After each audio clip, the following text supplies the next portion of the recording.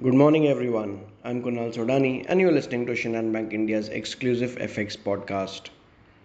Japanese banks will be closed in observance of Labor Thanksgiving Day today. Cleveland Federal Reserve President Mester noted that expectations for longer term inflation are reasonably anchored, although wage growth lags below inflation is in most of the sectors. Finally, she added that labor demand outpaces worker supply.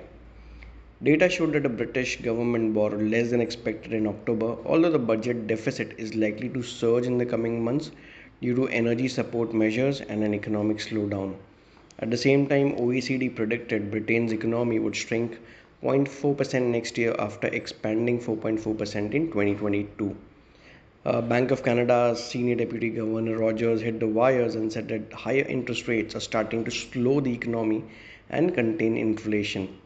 Most important, the Fed will be releasing its minutes of its November policy, which may offer a glimpse of how Fed officials view economic conditions and further rate trajectory. In terms of important data points, we have French, German, and Eurozone flash manufacturing services PMI data.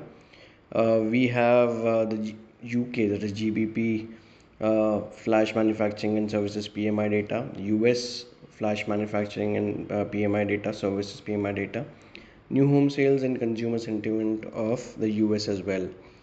Talking about macros, dollar index is hovering around 107.20 odd levels.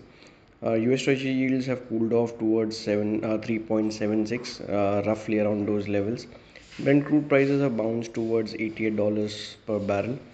Overall, if we see dollar CNH pair, it is hovering around 7.14 odd levels. Taking all into cues, we expect dollar rupee to trade with a support of 81.50, while 82 big figure may act as a resistance for the day. So that's all from my side, friends. Wishing you all a very happy and energetic day. Thank you.